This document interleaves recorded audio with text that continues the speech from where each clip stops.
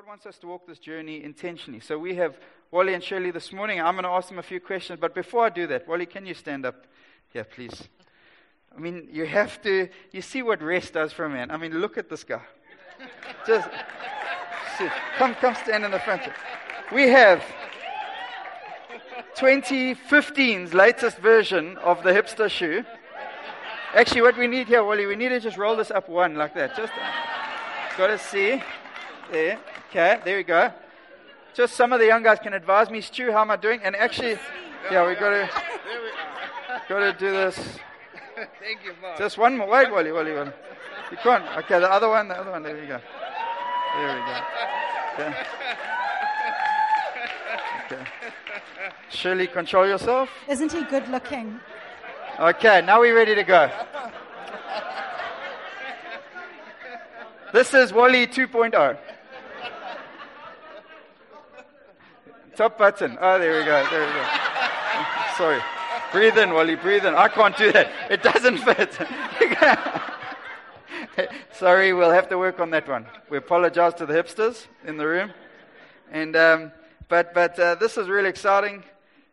Maybe just tell us, obviously lots happening in the family. So before anything, tell us about the big news of Laurel and what's happening there and your excitement. Can I just take one mini Go step big. back? Go big. Firstly, it is such a delight to be here and to see everybody. It's just so special just to be able to come in and just see not only the familiar faces, but the new faces. It's just wonderful to see the passion and the enthusiasm and the excitement for Jesus and for kingdom endeavors. And just to be able to see you all here this morning just delights my heart. And I want to say, Mark, eldership team, well done. You guys are doing a stunning job, and I want to commend you. Well done. Let's give them a round.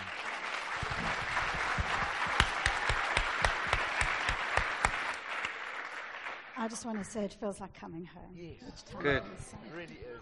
It's good. I think just to be able to see everybody and just see you zealous and just to connect with you face to face is really just special. Been looking so forward to this morning, and it's brilliant to be here. Thanks, Mark. And then our beautiful daughter. Yeah. You saw her just now. We anticipated in Mauritius an engagement, so we came back kind of very excited. And I think we are just so happy, delighted at who God has brought into our daughter's life. We see a man who loves our daughter, and that's what every parent wants, is to see a man who loves their daughter and is bringing out. And what I love about their relationship is I love seeing how they bring the best out in each other. I love seeing how much fun they have. They are always laughing and having good fun, and I think it's such an inspiration to me. So, yeah, we are absolutely, absolutely delighted. Yeah, if I could just say, I remember when we arrived back from Mauritius, Nick said, Wally, I'd like just to take you, let's go for a coffee and a chat. And I was bursting on the inside saying, come on, when are you going to ask me, you know? And so we were sitting there chatting, and I could just see him tremble, a little quiver in his voice. And when he asked me, I was just jumped up and gave him a big hug. And I said, man, you are so absolutely yes, yes, yes. But then he said, Wally, you got to keep it quiet. I said, that's torture. That's torture. So I promised I wouldn't tell anybody that I knew. But I had the privilege of telling I don't know how many strangers. So anybody, anywhere, I said to them, I've got such cool news. And I tell you, my daughter's getting engaged. She's such a cool guy. And I told her, I don't know how many people. I thought they must have looked at me like I'm loopy. But anyhow, we had fun. But Nick firstly crept into our home, and then he crept into our fridge, and then into our hearts. And we deeply love him and really, really just so enjoy him. And he's totally at home in our home. When he can stand in front of the fridge and help himself to my leftovers, then you know he's crossed over.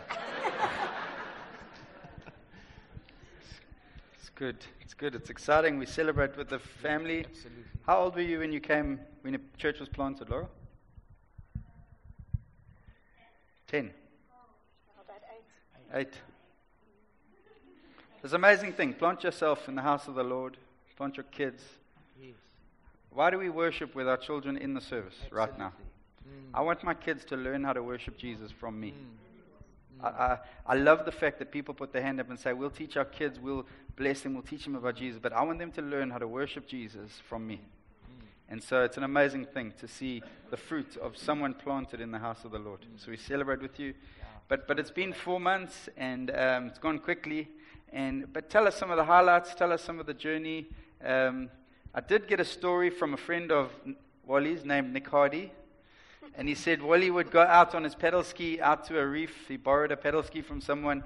And then the Coast Guard got worried because they just saw the ski floating for like hours. And Wally had tied himself with a rope to the ski so it didn't float away. And then for about 4 hours, so the Coast Guard came up and had to pull this guy up by the rope. Oh, you're right down there. Wally came up. Hello. And back. But tell us about some of the highlights. A real privilege to have an amazing adventure like that.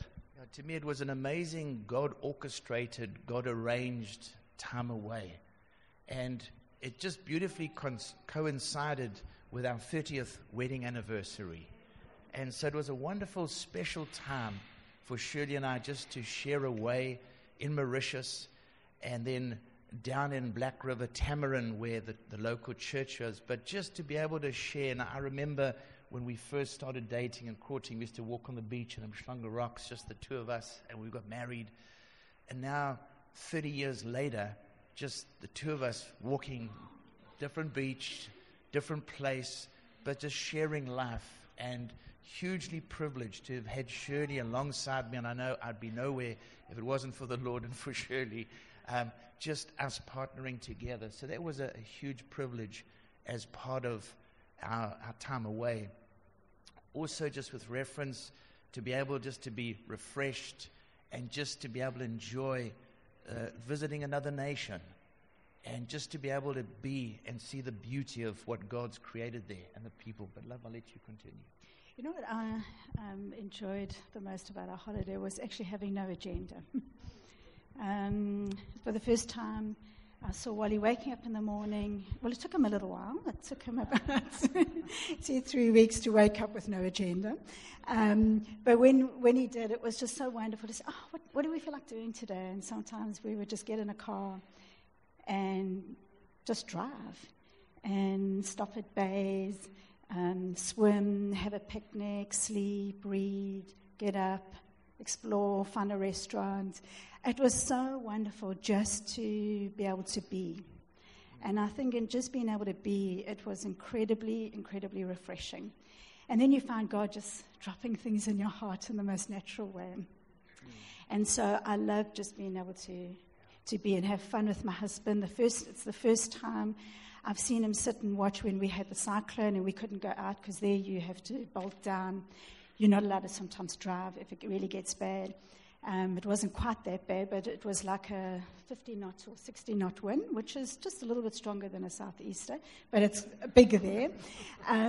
We were inside, and I saw my husband flicking the channels for the first time in 30 years of being married. He didn't know how to use the remote, so I actually had to teach how to use the remote.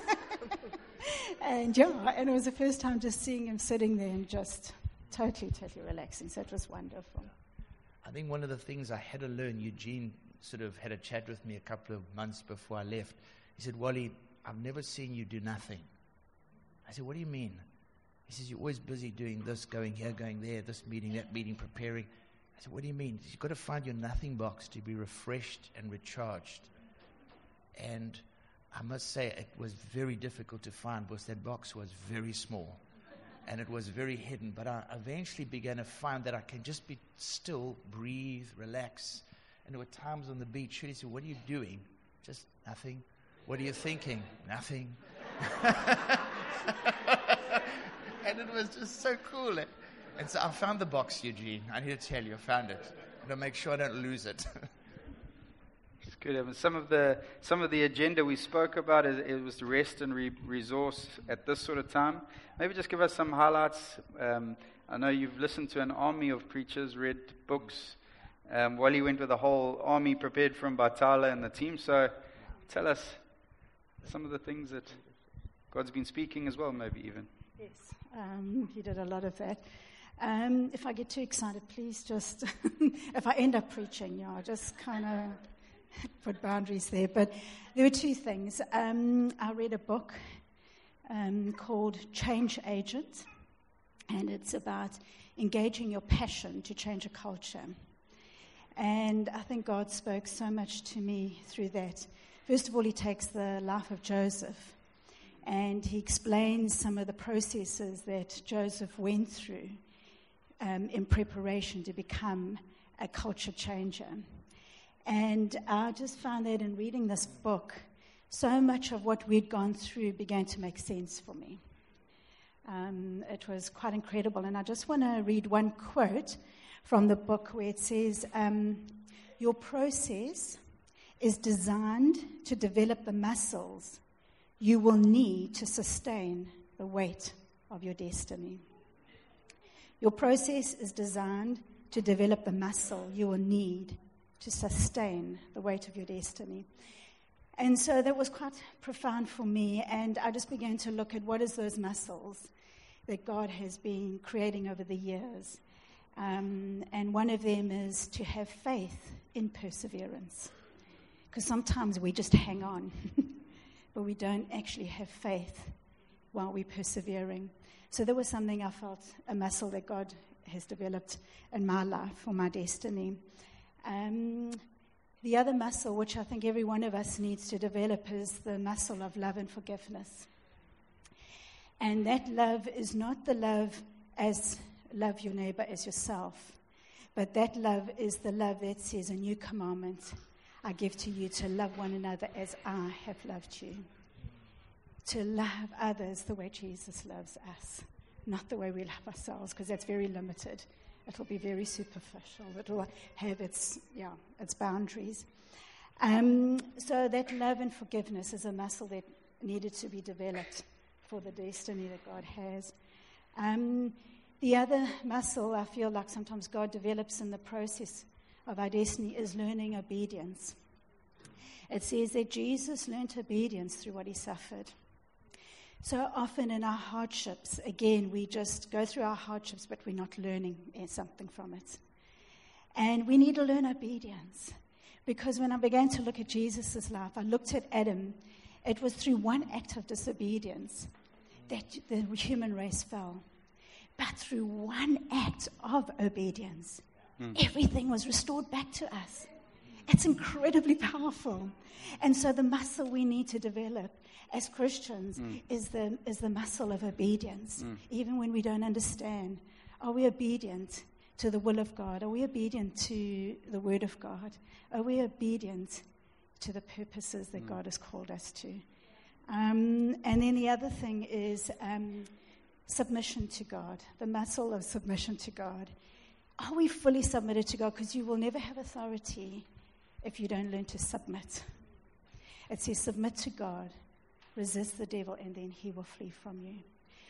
We will have authority to change cultures and atmospheres if we learn how to submit to God. And that submission looks something like total abandonment of love. A total abandonment of love to our Jesus. Because he's so worthy of it. He's so worthy of it. And then a total abandonment to his purposes. No matter how hard sometimes the process might be. It's total abandonment. And so I could carry on talking. But that's the book that God spoke to me for my rebooting time. What he spoke to me personally from the Word of God is he dropped into my heart. Sorry, am I taking too long? No, go for it. The other thing he dropped into my heart was that he said, Shirley, you're a friend of God. And I've known intimacy. I love being intimate with Jesus. I think there's nothing better in this world, nothing more satisfying than knowing Jesus and being intimate with him. But he began to teach me something new, and I'm still learning, and this is my process, I'm still learning. He said, look at Abraham and look at Moses. They were both a friend of God. And one stood in the gap for a city. Abraham stood in the gap for a city, Sodom and Gomorrah. Moses stood in the gap for a nation. I'm calling you to be a friend that stands in the gap for a nation and for a community. And Good. it's something that I just don't even know sometimes where to begin. It's so big, it's so exciting. But I want to learn how to fall face down and call out to God for a community that it would be transformed and to see a nation transformed. And I looked at Moses and I saw every time that people grumbled, every time they moaned, every time they criticized, etc., it says his first reaction, it says he fell face down. And I thought, Jesus, that's how I want to be. I want to fall face down when this nation grumbles. I want to fall face down, and I want to call on you for this nation to see God invade it. Good. So what that looks like, I'm still learning, but I'm excited about the journey. I'm asking God to link my heart with people that have a like mind in that area, that we can pray together. Because I do realize you don't change a nation on your own. Nothing's ever done on your own. It's done in a team. It's done with like-hearted and like-minded people. So I'm asking God to link me with people like that. So much. I'm just amazed at how God speaks. Thanks.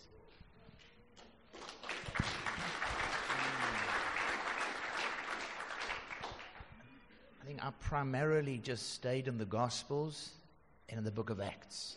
I said, Lord, I want to read it and reread it till I smell the sweaty disciples and I feel the dust of the roads they've walked. And as I began to read it, I said, Lord, what were some of the keys that they had that turned the world upside down? And I just sensed the Lord saying, Wally, in those days, there were more disciples than there were believers. Because it's disciples that change the world. But today we've got more believers than disciples. And I began to start asking God, how can we change believers to be those radical disciples that transform culture, communities, societies, and cities? And as I began to ponder and reflect, there's that wonderful verse in Peter's preach in the book of Acts, chapter 3, verse 36, where he proclaimed Christ as both Savior, Messiah, and Lord. And believers have just stopped at Jesus being my Savior. Because the last words of Jesus as Savior on the cross was, it is finished. But the last words of Jesus, the resurrected Lord and Savior, Lord, was all authority in heaven and earth has been given to me. And disciples are people that have submitted their all to all of His authority and power. And they say, all of me for you. Jesus, you rule over me and you own me. And when you become owned and ruled by Him, you in a sense become Christ-possessed. And it's Christ's possession that turned the world upside down. And I just began reflecting upon that in a fresh, light and manner of way of how to transition believers into disciples. And then from a personal point of view, I was again just reflecting on some of the Old Testament, and I was really just stirred of God's passion for Israel and how the Bible says He brought Israel out of Egypt on eagle's wings. It's there in the book of Exodus chapter 3, I think verse 19. It says He brought them to Himself. And I just began to reflect on that word. It says He carried them. The Hebrew word is NASA, N-A-S-A, which means to be lifted up, to be exalted. It's interesting, the American Space Agency, NASA is their sort of headquarters, head office. And I just began to reflect of God that I want to live my life, firstly, with an eagle view, heaven's perspective on earth. But so often we live life from an earth view of things instead of from an on top kingdom perspective. And then interesting thing, later on, just before God was going to take the children of Israel into the promised land, He used the same word carry, but in a different context. He said that He's going to carry the nation of Israel into the promised land as a father carries a son. Deuteronomy 1 verse 30-31, it's there. And it's interesting, that word here in the NASA is the same thing, except God was saying to Israel, I'm going to carry you on my shoulders into the promised land. I'm going to carry. And so the giants that you're facing now, when you live life on my shoulders, my authority, my strength, you're going to be taller than them. You're going to have my authority to conquer and overcome them. That's why you don't have to be afraid. I'm with you. So I've purposed to live my life on his shoulders, carried on eagle's wings, living life from heaven's perspective, not earth's perspective. If I could just take one of the things that were most meaningful to me from a personal point of view. Cool. Sure, you send some preachers to an island for a while, see God says stuff, huh? Sure, we could be here for a while. Yeah, it's a dangerous thing. What did God say in 4 months of sitting on a beach? Well, quite a bit. But I mean, most of us, and myself included, all we know about Mauritius is the latest travel specials we walk past when we walk into Bayside to get there, and the pictures they show there. But actually, it's an island with local people and industries and stuff. Tell us a little about the island, and then, but actually, maybe tell us more about the church and what God's calling you to there for this 3 months. If I could say, it's truly postcards, the way you see it, the island on postcards, it's like that. But that's the waterfront, the beach, the hotels. But just behind the hotels is a road, and that separates the very average and just where the normal people live. From the ocean side, it's first world. Beyond, it's third world. And there's huge contrast. And our hearts were always drawn to the third world. And our hearts would just want to be with the local people and to connect with them and engage with them and chat together with them and befriend them. And we found a great thrill in doing that because that's where the rubber meets the road. You want to talking about local now, just a little bit of information about Mauritius is the unemployment isn't actually that high. It's only 2% unemployment, which is actually amazing compared to our country. But the thing is, though, most people are literally living just below the breadline or above the breadline. And so, yeah, it's to really see that poverty is kind of they lifted from there. But one thing I didn't see was beggars, which was quite interesting. They really they try and be an entrepreneurial people, and I was actually quite impressed by that. You will see a local just selling something from his backyard. So he'll buy a few goods, buy a few vegetables, and sell them. And he's making a living that way. As small as it might be, they actually try and be entrepreneurial. So I was very impressed by that. As far as the country itself, it's 90% Hindu, about 3% Muslim.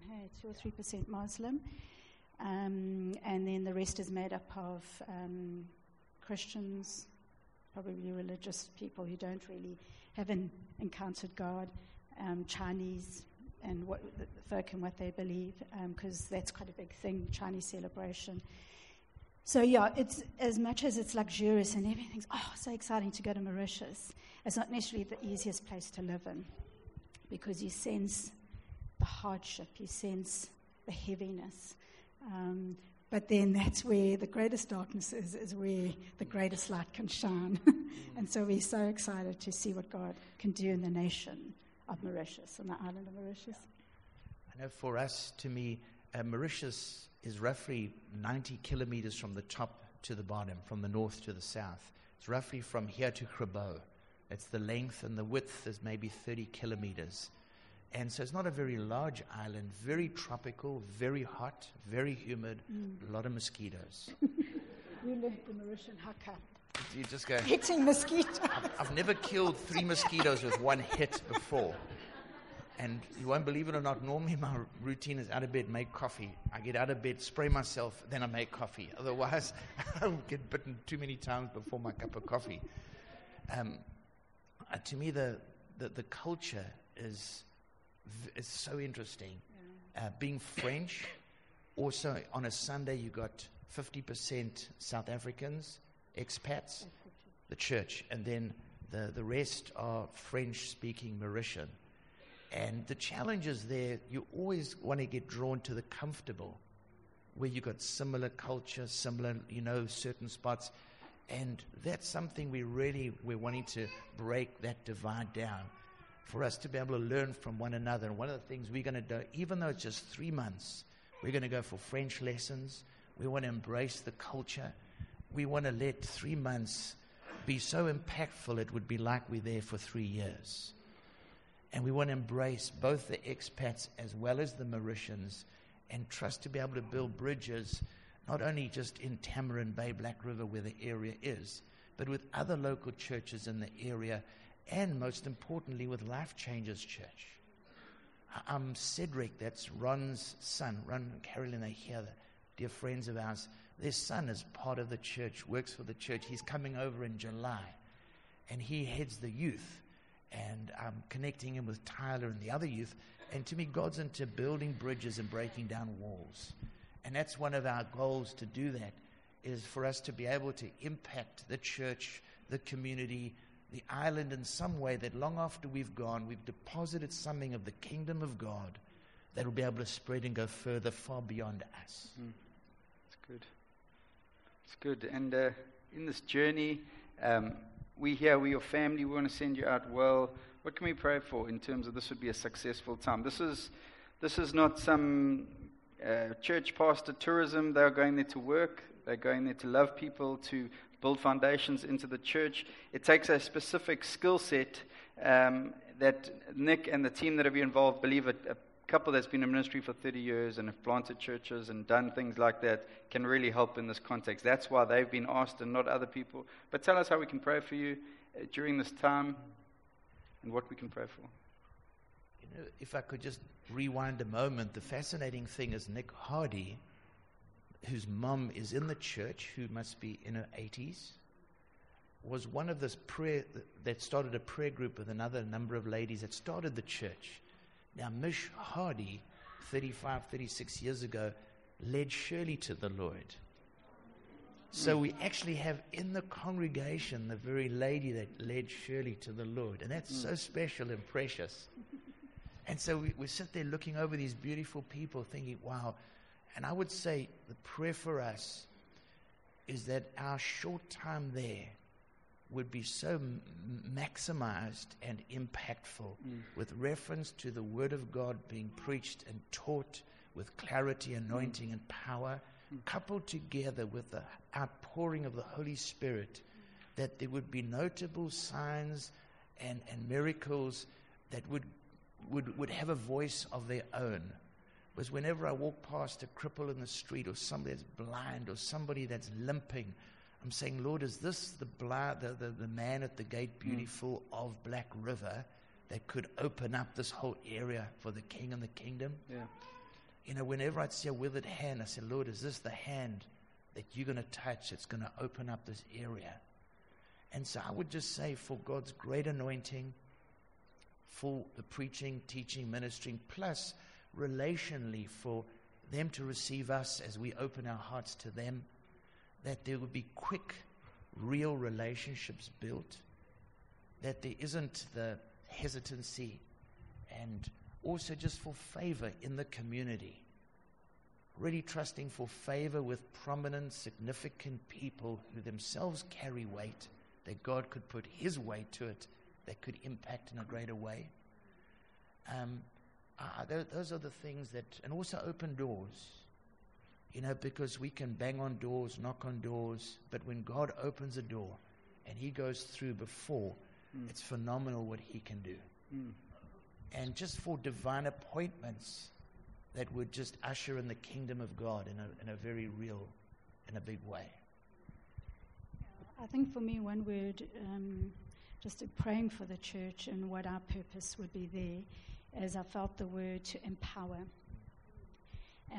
So what that looks like, if you can pray for us, that God shows us what it means to empower them, because we will leave, but they will carry on the work, that God would refresh them in the vision and their purpose as the bride of Christ in Mauritius. So, if you could pray for us for wisdom on how to empower them. That's good. So that's the one word that I felt. I'd love us to pray for you. Yes, that would I'd be love your wonderful. nothing box friend to come and pray for you. And maybe Ron and Caroline, who know the church, and Cedric, your sons there, won't you come pray for William Shaw's? Can we stand together? This is, you know what, we can do things, we just carry on. This can become a corporate move, or as a family we are sending out. As a community we are releasing, because this is Book of Acts stuff. What you're seeing here is not a executive move within the church, is not some sort of package. It's Book of Acts stuff, where God's saying, there's my people there. I need to send them a gift. I need to send them someone for this time. So Paul went in Acts, but at this time, it's Wally and Shirley going in as carriers of the Spirit of God and the life of God. So why don't you pray for them quick, just and support, and let's gather around. Lord, thank you that we can as a church also say, be God. with Wally and Shirley in the next 3 months. Thank you for your wisdom for them. And Lord, thank you for your favor, that you're going to open the doors, you're going to open their hearts, and that you're going to be with them, and that you're going to be daily, just comfort them in terms of what they're going to do and how they're going to land your kingdom for those people. Thank you for your favor. Thank you, Lord. Thank you for your protection over them. And Lord, again, I'm asking for wisdom for each day, that they know how to handle that specific situation with your godly wisdom. Thank you. Thank you, Father. Thank you, Lord. Lord, we just thank you that you prepare the hearts and you prepare your people, Lord. And as you've prepared Wally and Shirl and opened this way for them to go to Mauritius and brought them to Black River Church, we also know, Lord, that you're preparing those hearts there, Lord Jesus. And we just ask that it wouldn't be a preparation that's outward, Lord, but it would be a preparation on your foundation, Jesus. And that people already would be looking to the cross, Lord, and looking and seeing you, and would see situations through you, Lord Jesus. And that self would be put away, Lord. And I just ask for the courage and the boldness, not only for Wally and Shirl, but for each person, Lord, that they're going to be touching, that they'll be empowering through you, Jesus, that they can be lifted up, and that when Shirl and Wally leave there, Lord, that there won't be a void, but there just be a strong fortress for you, Lord Jesus. We ask in your precious name. Amen. Lord, I just thank you for Wally and Shirley. And I remember this day, Ron and I was at Black River Church, Lord, and you showed me this picture of this little light shining for you in Black River. And I know now, Lord, I just pray that this little light is going to be a huge, big light, Lord, that's going to shine for you through Wally and Shirl. And I just pray and thank you for everything, Lord, that you do there. Thank you, Jesus. Thank you, Lord. Amen. Thank you, guys. Thank you, Mark. Thank you. Amen. Wonderful. Why don't you take your seats? I'm going to speak for 8 minutes. Have you got 8 minutes for me? Think we can do it? Okay.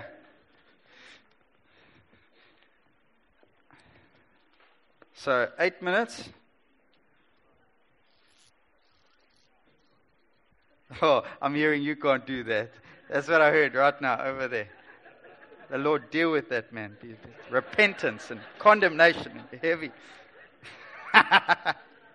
But so I have prepared for longer than 8 minutes. But we are starting a new series. Go. The series has started. And we are starting a series in the book of Ephesians.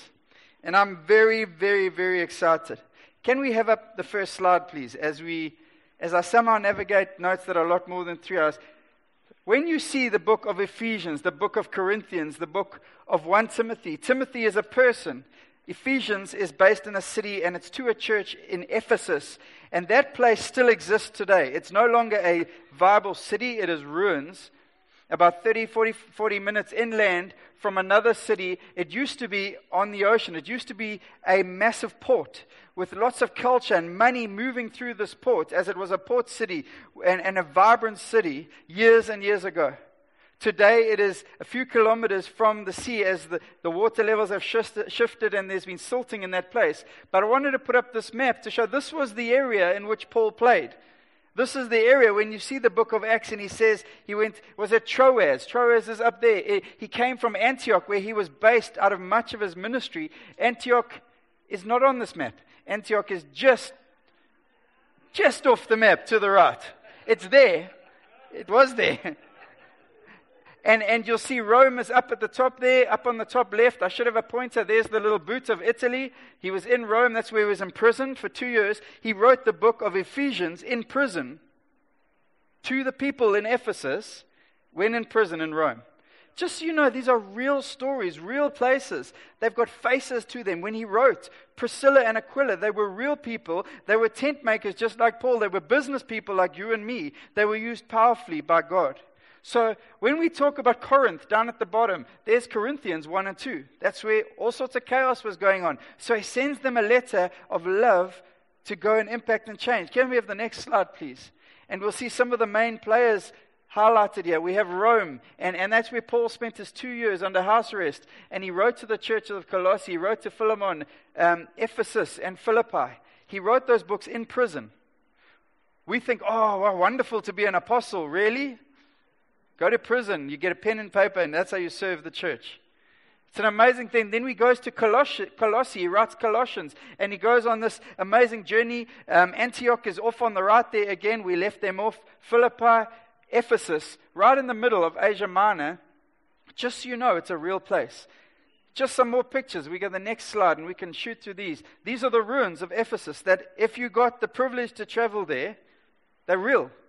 People walked those streets, people did business there, people lived there. The next slide, please. This is an ancient library, and just the front facade still exists. It was a double-story library that existed in the days of Paul. It's 2,000 years old, still standing. It's unbelievable. And we walk, and the next slide, please. These are the streets, and these are the ruins of the streets, and you can walk these ruins as the area around has been built up and the ruins have come down. The next slide. What this city was famous for, as part of, they were a port city, so they had lots of money coming through. They were also famous for culture. Because they were a port city, all these cultures landed in one place. A lot like Cape Town, where people come from all over the world and they come to one place. And you know what happens when cultures come together? You get all sorts of different spirituality. And Paul writes, and he has to say, well, what?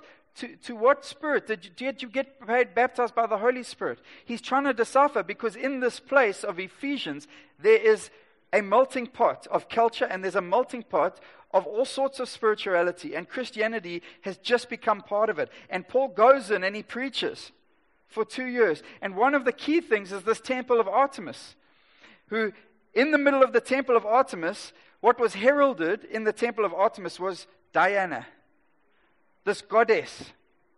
And Diana it was a sect, it was a religion all in itself, and it was a powerful religion because it not only held people spiritually, because she was the goddess of fertility, she was the goddess of abundance. So people ran to this temple, got involved in this cult because they were seeking abundance. It was also a religion underpinned by financial wealth. They owned property. They owned a lot of property in Ephesus and the surrounding areas. They owned a lot of the businesses. So if you needed a loan to build your house, you needed some sort of support, you would become part of the cult to get the financial support. But can we have the next slide, please? This is the statue of Diana. It's an interesting thing. Underpinning this Diana is much sexuality. We're going to speak about a lot of the debauchery that was happening in the city. She was the goddess of fertility. Those are either breasts to feed the support or, bull's testicles. Those are what the theologians say.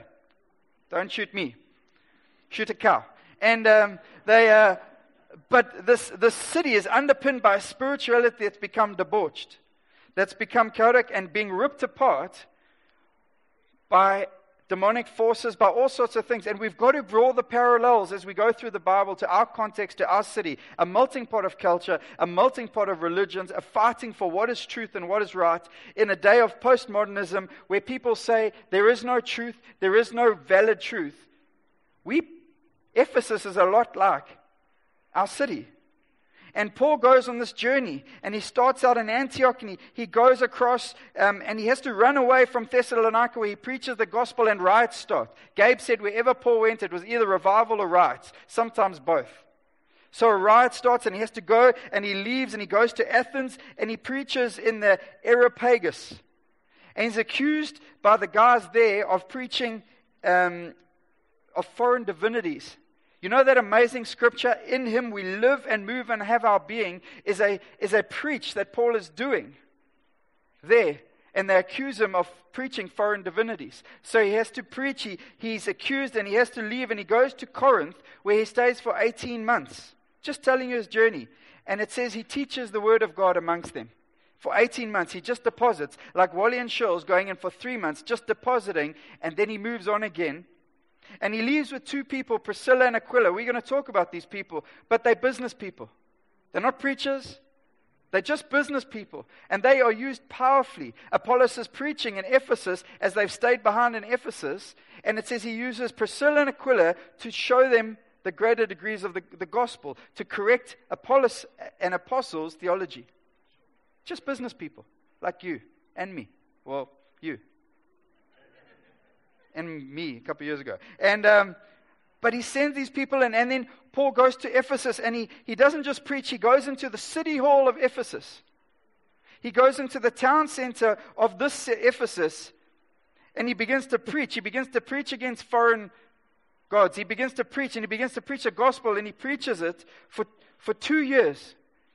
It's like pitching up in a city, town hall of Cape Town, and just preaching the gospel for 2 years, knocking against every idol, taking down every truth that holds itself up against the glory of God, just preaching. And after 2 years, a church erupts, and a church is birthed as people give their lives to God. And he leaves them with Priscilla, Aquila, and Timothy, the guy who wrote 1 and 2 Timothy.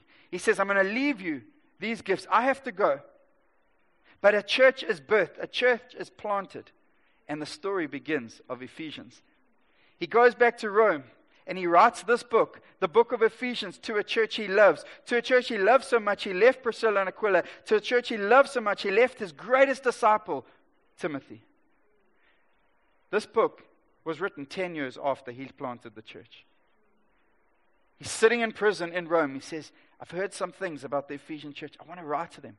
I want to encourage them in their faith. I want to set them up for victory. He's learned a few things in suffering.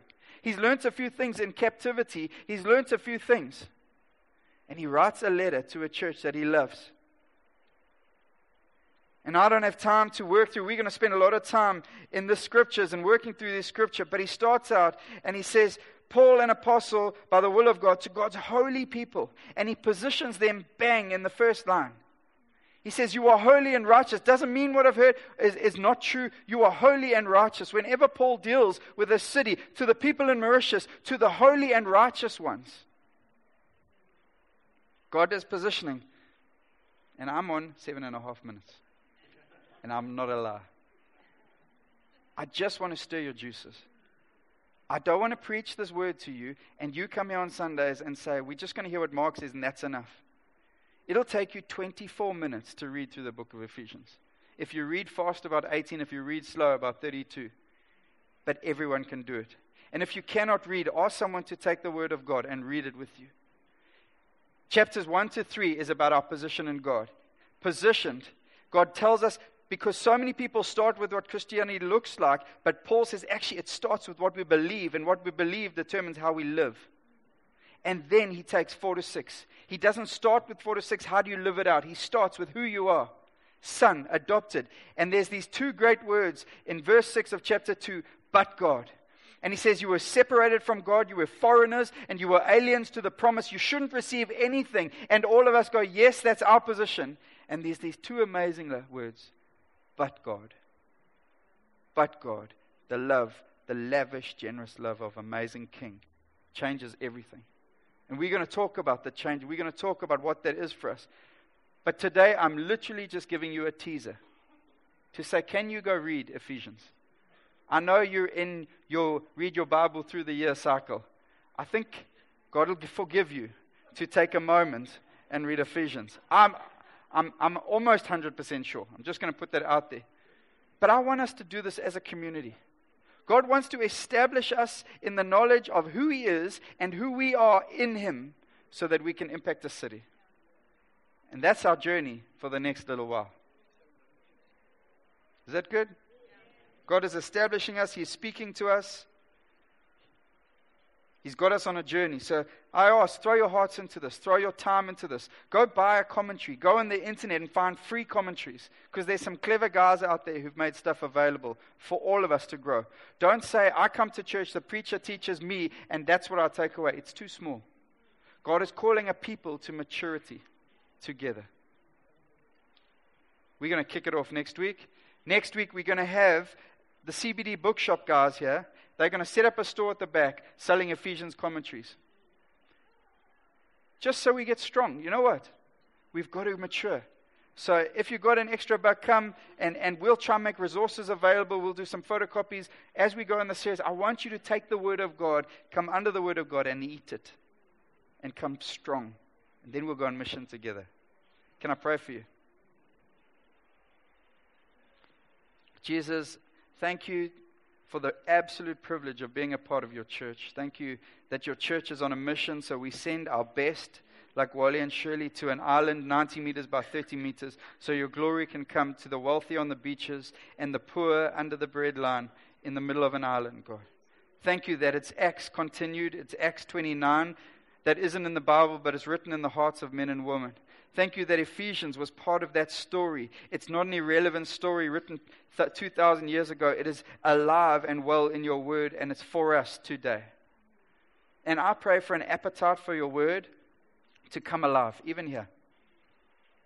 I pray where we have been easily distracted, I pray at this time you would give us the ability to be in your word, to feed on your word, to find strength in your word. I pray, God, be upon us as you set us up for the future that is glorious, for the future that is in you. We want to know who we are, God, and only you can reveal that. You're going to establish identities, you're going to rip out deformities, you're going to rip out lies in the series, you're going to rip off orphan spirits, you're going to rip off lies at this time. You're going to break addictions as you establish men and women in the identity that you have put in place. So we love you, Jesus. We love you, Father. I thank you for every person here. I pray your blessing upon them. I pray your favor upon them. And I pray this week, make us effective for your gospel. We worship you, Jesus. Amen.